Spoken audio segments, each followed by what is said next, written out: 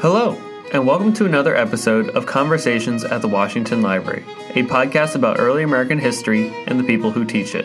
In this episode, Dr. Kevin Butterfield sits down with Carla McLafferty, author of the book Buried Lives, The Enslaved People of George Washington's Mount Vernon.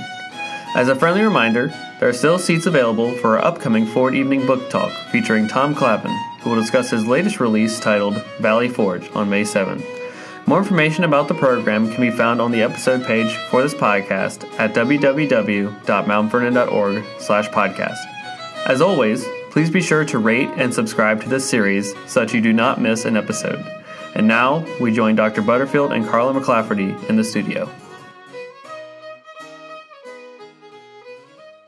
You've recently published a book called Buried Lives. I wonder if you could tell me about that title, Buried Lives. What does that tell us? Buried Lives is kind of a title that sort of applies to two different things.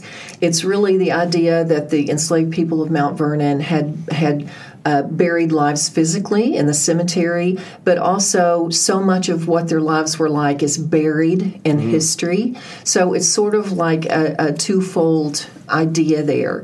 And really what I hope to do is in this book is really bring them to life in both of those ways, really. Wow. So I know in the book you explore the lives of six individuals in great detail. But before we get to those stories, I wonder if you could tell us just in broad strokes about the relationship between George Washington and the institution of slavery. Was it something he was born into? Tell us about the larger picture of George Washington's connection to the institution. Well, Washington was born into the world of slavery, and so when he was young, he was around slavery and the issues of slavery for his entire life. He inherited, when he was 10 years old, he inherited 11 enslaved people that went to him. And so he would be a slave owner for his entire life. And so that is just the reality of history. And so this is really a book that I've tried to highlight six specific enslaved people to what my hope is to bring them out of the fog of history and into the spotlight today. So that's sort of like the idea for this book is can we talk about specific people? And so that's what I've tried to do here. Yeah. Okay. So, and when you dive into these stories, without talking about specifics quite yet, I wonder if you could just talk to us about the record. What kind of materials are you able to draw from to learn about the enslaved people here at Mount Vernon? All of my books are based on primary source documentation. So that was one of the questions that I had for myself when I first started thinking about the possibility of a book like this. Is there enough primary source documents to support a book on specific people? And so there is a great wealth of primary source documentation in letters, in journals, in farm reports, in tax records. There's lots and lots of information about specific enslaved people from a lot of different areas and a lot of different types of primary sources. Sadly, there's not any from the people themselves. And so it was honestly a challenge to think about how am I going to bring these people to life with no words of their own. But it took a lot of really serious thought and consideration about how to take what is the historic record and build their lives around that. But there's lots and lots of information, just not from their own pen. Okay, so let's now get into some of these stories. I know that one of the people that you spend a great deal of time exploring, and he's someone that I think a lot of people that know about George Washington feel as if they're beginning to understand, and that's William Lee. Who was he? In general terms, who was William Lee? And then we can talk about what you've discovered about him. William Lee was the valet for George Washington, basically for many, many years. All of the entirety of the Revolutionary War, William Lee was side by side with George Washington every minute. What does a valet do? A valet gets your clothes, that keeps them clean, sets them out. He would have helped him dress in the morning. He would have finished off his hair after Washington, got up in the morning. So it's very much what would probably be called a manservant. And so, but during the war, one of the great jobs that William Lee had was to keep Washington's papers safe. So one of the things in the collection here at Mount Vernon is the actual safe that William Lee packed and unpacked and moved throughout that war. So the idea that not only is the documentary record of what he did there, then these artifacts also survive. And so that's what he did. He really was just at Washington's beck and call, you would say, to do whatever was needed. So William Lee is a very interesting person in the life of Washington because he ends up being the only enslaved person that Washington frees at his death. Did William Lee see battle? Was he with Washington in battle? I have not found any evidence that spoke about him being in battle, so I really am not real clear about that. But there is a document that was written by George Washington Parke Custis that recalls, it must have been a story that he recalled hearing about William Lee leading a group of other enslaved people and sort of doing a recon mission over the enemy. And I actually have that in the book, that quote in the book. But I've never been able to pinpoint a document that said he was in battle. Did you learn anything about William Lee that really surprised you that you didn't know coming in? I think one of the things that surprised me about William Lee is that his lengthy stay in life at Mount Vernon, even after George Washington dies. Washington frees him and then gives him an annuity, and basically says in his will if he wants to leave, he's free to leave because he has his freedom. But if he chooses to stay, that he could stay. And William Lee does indeed stay. The evidence is that he has a drinking problem later in his life. And what I found absolutely fascinating is even after Washington's death, when old soldiers came to Mount Vernon, still to see Mount Vernon, even though Washington was no longer living, they would go and see William Lee. Wow. And he would talk to them about the old days. Wow. In the book, you also describe a story that I think some people are beginning to know from some recent exciting biographies about her, Ona Judge or Oni Judge. Who was she? Oni Judge was a young girl, African-American girl, enslaved girl, who went into the mansion to work inside the mansion when she's about 10 years old. Ultimately, she becomes what we would call the lady's maid to Martha Washington. So, at a very young age, it is likely she probably helped with take care of Martha's grandchildren. And so she is really well known as one of those enslaved people who went to Philadelphia with the Washingtons during the presidential years.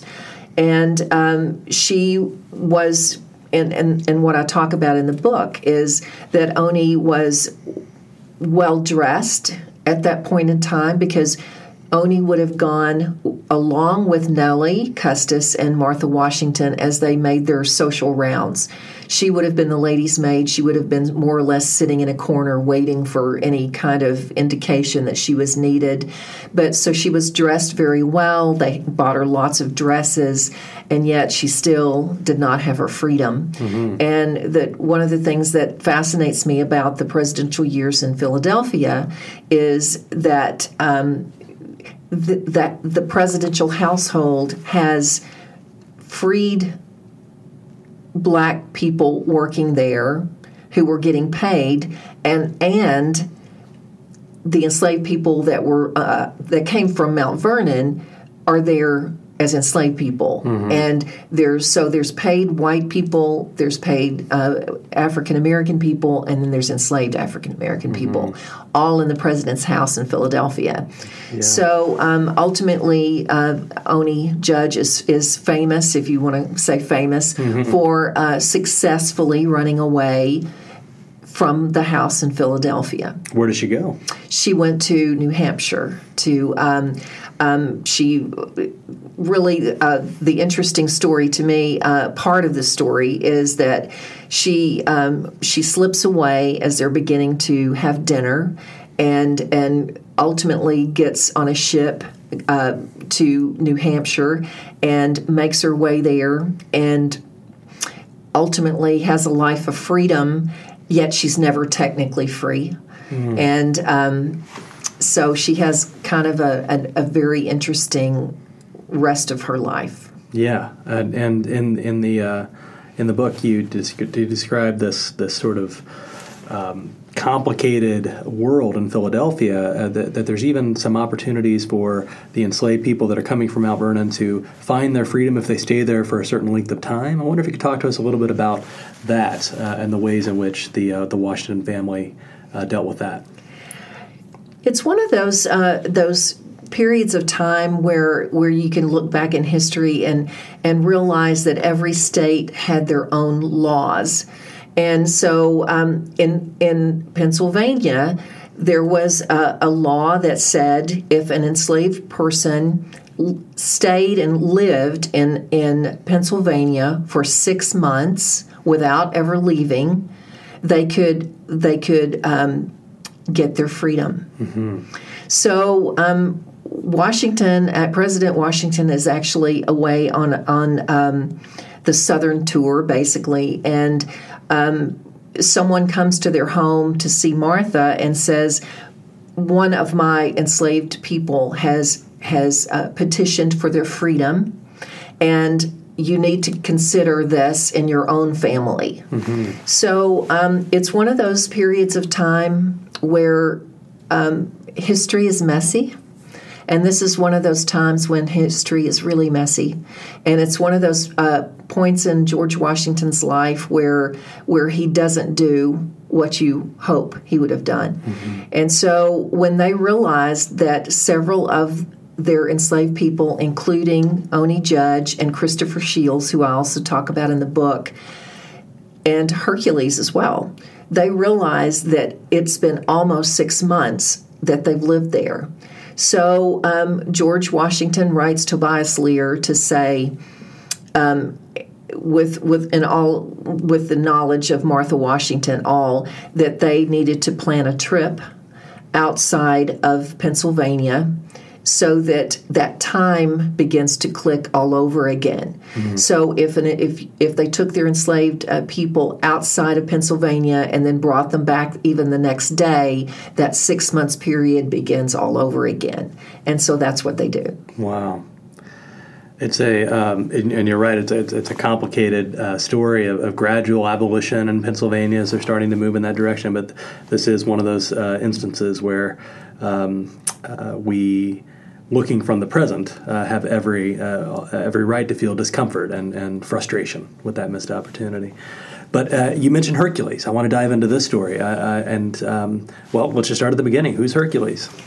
Hercules is a great a man to talk about in a book for young readers, because he's just a very interesting character. They all are in various ways, but Hercules is as well. Hercules was a young boy who belonged to one of George Washington's neighbors, whose name was Posey, and Hercules worked running the ferry. And so when Washington bought Ferry Farm from Mr. Posey owed George Washington money, and as partial payment, Washington took possession of some people, enslaved people, and Hercules was one of those people. And so Hercules comes when he's very young to live at Mount Vernon, and he's ultimately going to learn how to cook. And so he and Nathan, I believe, were taught how to cook from Dahl, who was still cooking at that point in time. And so years later, during the presidential years in Philadelphia, George Washington was looking for a cook, and he decided to take Hercules with him. So Hercules was the chief cook in the president's house in Philadelphia. Wow. And so he had control of a very large kitchen and a large staff.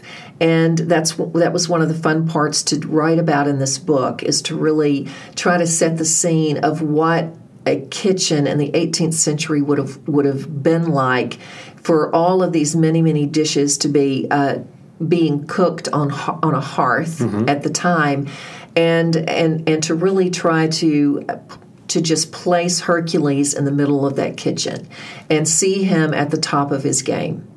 And so I really enjoy the idea of bringing Hercules to life in the minds of young readers, to see him who is really got a lot of influence in Philadelphia, which is where they were living.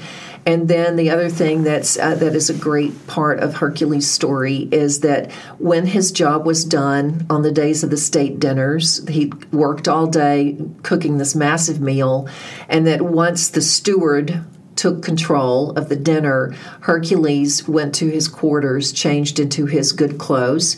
Hercules was allowed to sell the slops of the kitchen, and what slops means is like tea leaves that had been used once, that they dried out and sold, fat renderings that they would sell, and he got to keep the money. Wow. Hercules was known to buy really nice clothes with his money. And so when he changed on those nights and he walked down the street, the people of Philadelphia saw a very polished gentleman and treated him exactly like that, as a polished gentleman. And then sort of the sad other side of the story of Hercules is that at some point he is sent back to Mount Vernon, and once he gets here, the Washington family has not come back home yet, and he is sent back out to dig clay and make bricks. So he's gone from the highest place, and as an enslaved chief cook, and now he's digging clay and making bricks. And it's Hercules that successfully runs away not very long before the Washington family returns from the presidential years. Wow. So it's a really great story, I think, of history to then write about in such a way that a contemporary reader can feel those highs and lows. Yeah. I wonder if you could, you mentioned the hustle and bustle of the kitchen back in the day. What's something that you learned about the life in a kitchen in that time that you can tell us about?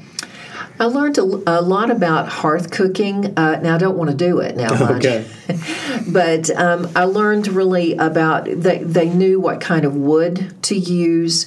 They knew what the temperature had to be to cook certain things. So there would be different parts of the hearth, and some parts would be roasting meat, and then they used a lot of Dutch ovens, and they would use the coals. So I learned a lot about how that would work and how they would pile coals on the top of the Dutch oven to cook it more or less like an oven. So it was a tremendous amount of work. I often think when I go into the kitchen here at Mount Vernon, how pleasant it would be on a cold day to go in that kitchen and see that roaring fire and Dahl or Hercules or Nathan cooking on that hearth. But on the other hand, I also think about how excruciatingly hot it would be in the middle of August here with that hearth roaring. Wow. So it's the two sides of what it would be like to be a cook in the 18th century. Yeah. So you mentioned George Washington's will, and I wonder if we could spend a little bit of time on that. What's the outcome of slavery here at Mount Vernon as we come up to the end of George Washington's life, and then at the end of Martha Washington's life? Tell us about these sort of closing years of the Washingtons and George Washington's will. It's a very complex story, and I try to explain it in the book as in the simplest terms that I can. There were 317 enslaved people working at Mount Vernon in 1799, the year that George Washington dies. 123 of them were owned completely by George Washington. 153 of them were part of Martha's dower estate, and 41 people were rented from someone else. So what that meant is that when Washington decides that he's going to free the people that he owns, Martha Washington's 153 people cannot be freed because they are part of her dower estate. Dower means widow. So as part of her first husband, Daniel Parke Custis's estate, when he died young, without a will, 1/3 of his estate was considered Martha's dower estate. She could not sell it, she couldn't do anything with it but preserve it to be handed down to their children or their children's children when she passed away. So what I've come to call it, in my own mind at least, the Great Divide. So when George Washington writes his will, he says, all of my enslaved people I'm going to free after Martha dies. So he dies first, and according to the terms of his will, they're going to be freed after Martha dies. But about a year later, Martha decides it's best for her to go ahead and free the people that were in George Washington's will. And so what is going to happen is 123 people are going to be freed, and 153 that are part of her dower estate cannot be freed.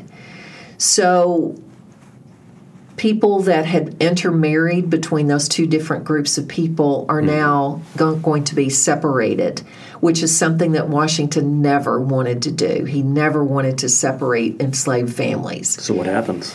So what has to happen, according to Virginia law, is that the 153 people of the dower estate have to be inherited by the 4 living grandchildren of Martha and her first husband.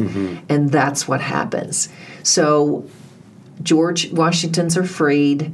The dower estate people are disseminated between those 4 living grandchildren. And so it's a very difficult period of time, because sometimes the daddy was freed and mama and the children were not freed. Sometimes mama and the children were freed and daddy was not freed. Wow.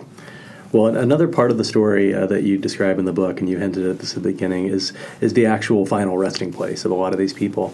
What did you learn about the burial ground here at Mount Vernon? The cemetery where the enslaved are buried at Mount Vernon today has a beautiful monument there, and but for many, many, many years it was unmarked in any way. So what Mount Vernon decided to do a few years ago was to begin an archaeological dig to determine how many graves are there, where they are, which direction they're kind of lying in their graves, and the boundaries of the cemetery. They're never going to disturb the remains of anyone that's buried there. But the hope is that from the archaeological team is that they're going to kind of determine how many graves are there. And so that's sort of part of the book that I've written, Buried Lives, is this idea that even though most of the people that I write about in the book are actually not buried there, my hope is that the book brings it back full circle to the idea that for generations, many enslaved people were buried there. There's no records of their deaths. Nobody will ever know who's in those graves. And but the idea that for this book, I put the lives of these 6 people first, thinking that the people who a reader comes to know is going to care more deeply about this archaeological dig in the cemetery, and so they're both going to kind of influence the other. Mm-hmm. The idea of these unmarked graves then is going to make the stories of what is known about a lot of these enslaved people and give that even more power to talk about.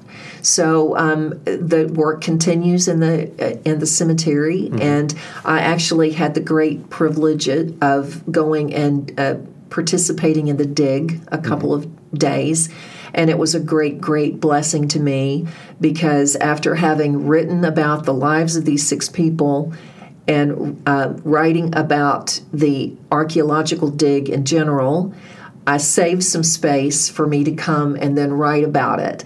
And so on the days that I was here, I helped them uncover grave number 67. Wow.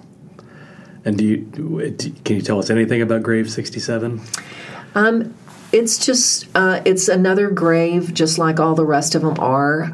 No one will ever know who. Wow. But that day, I had to wonder whose grave it was.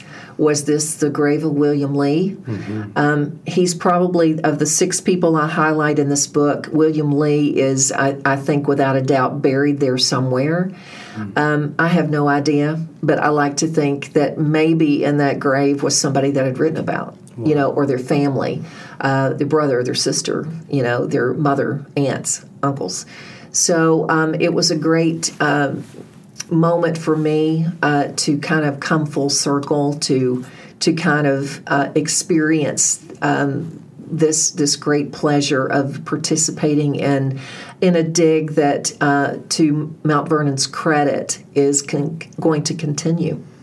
This has been a wonderful opportunity to learn. Thank you so much. Thank you. Thank you for listening to this episode of Conversations at the Washington Library. Be sure to subscribe and follow this podcast on iTunes or wherever you get your podcasts.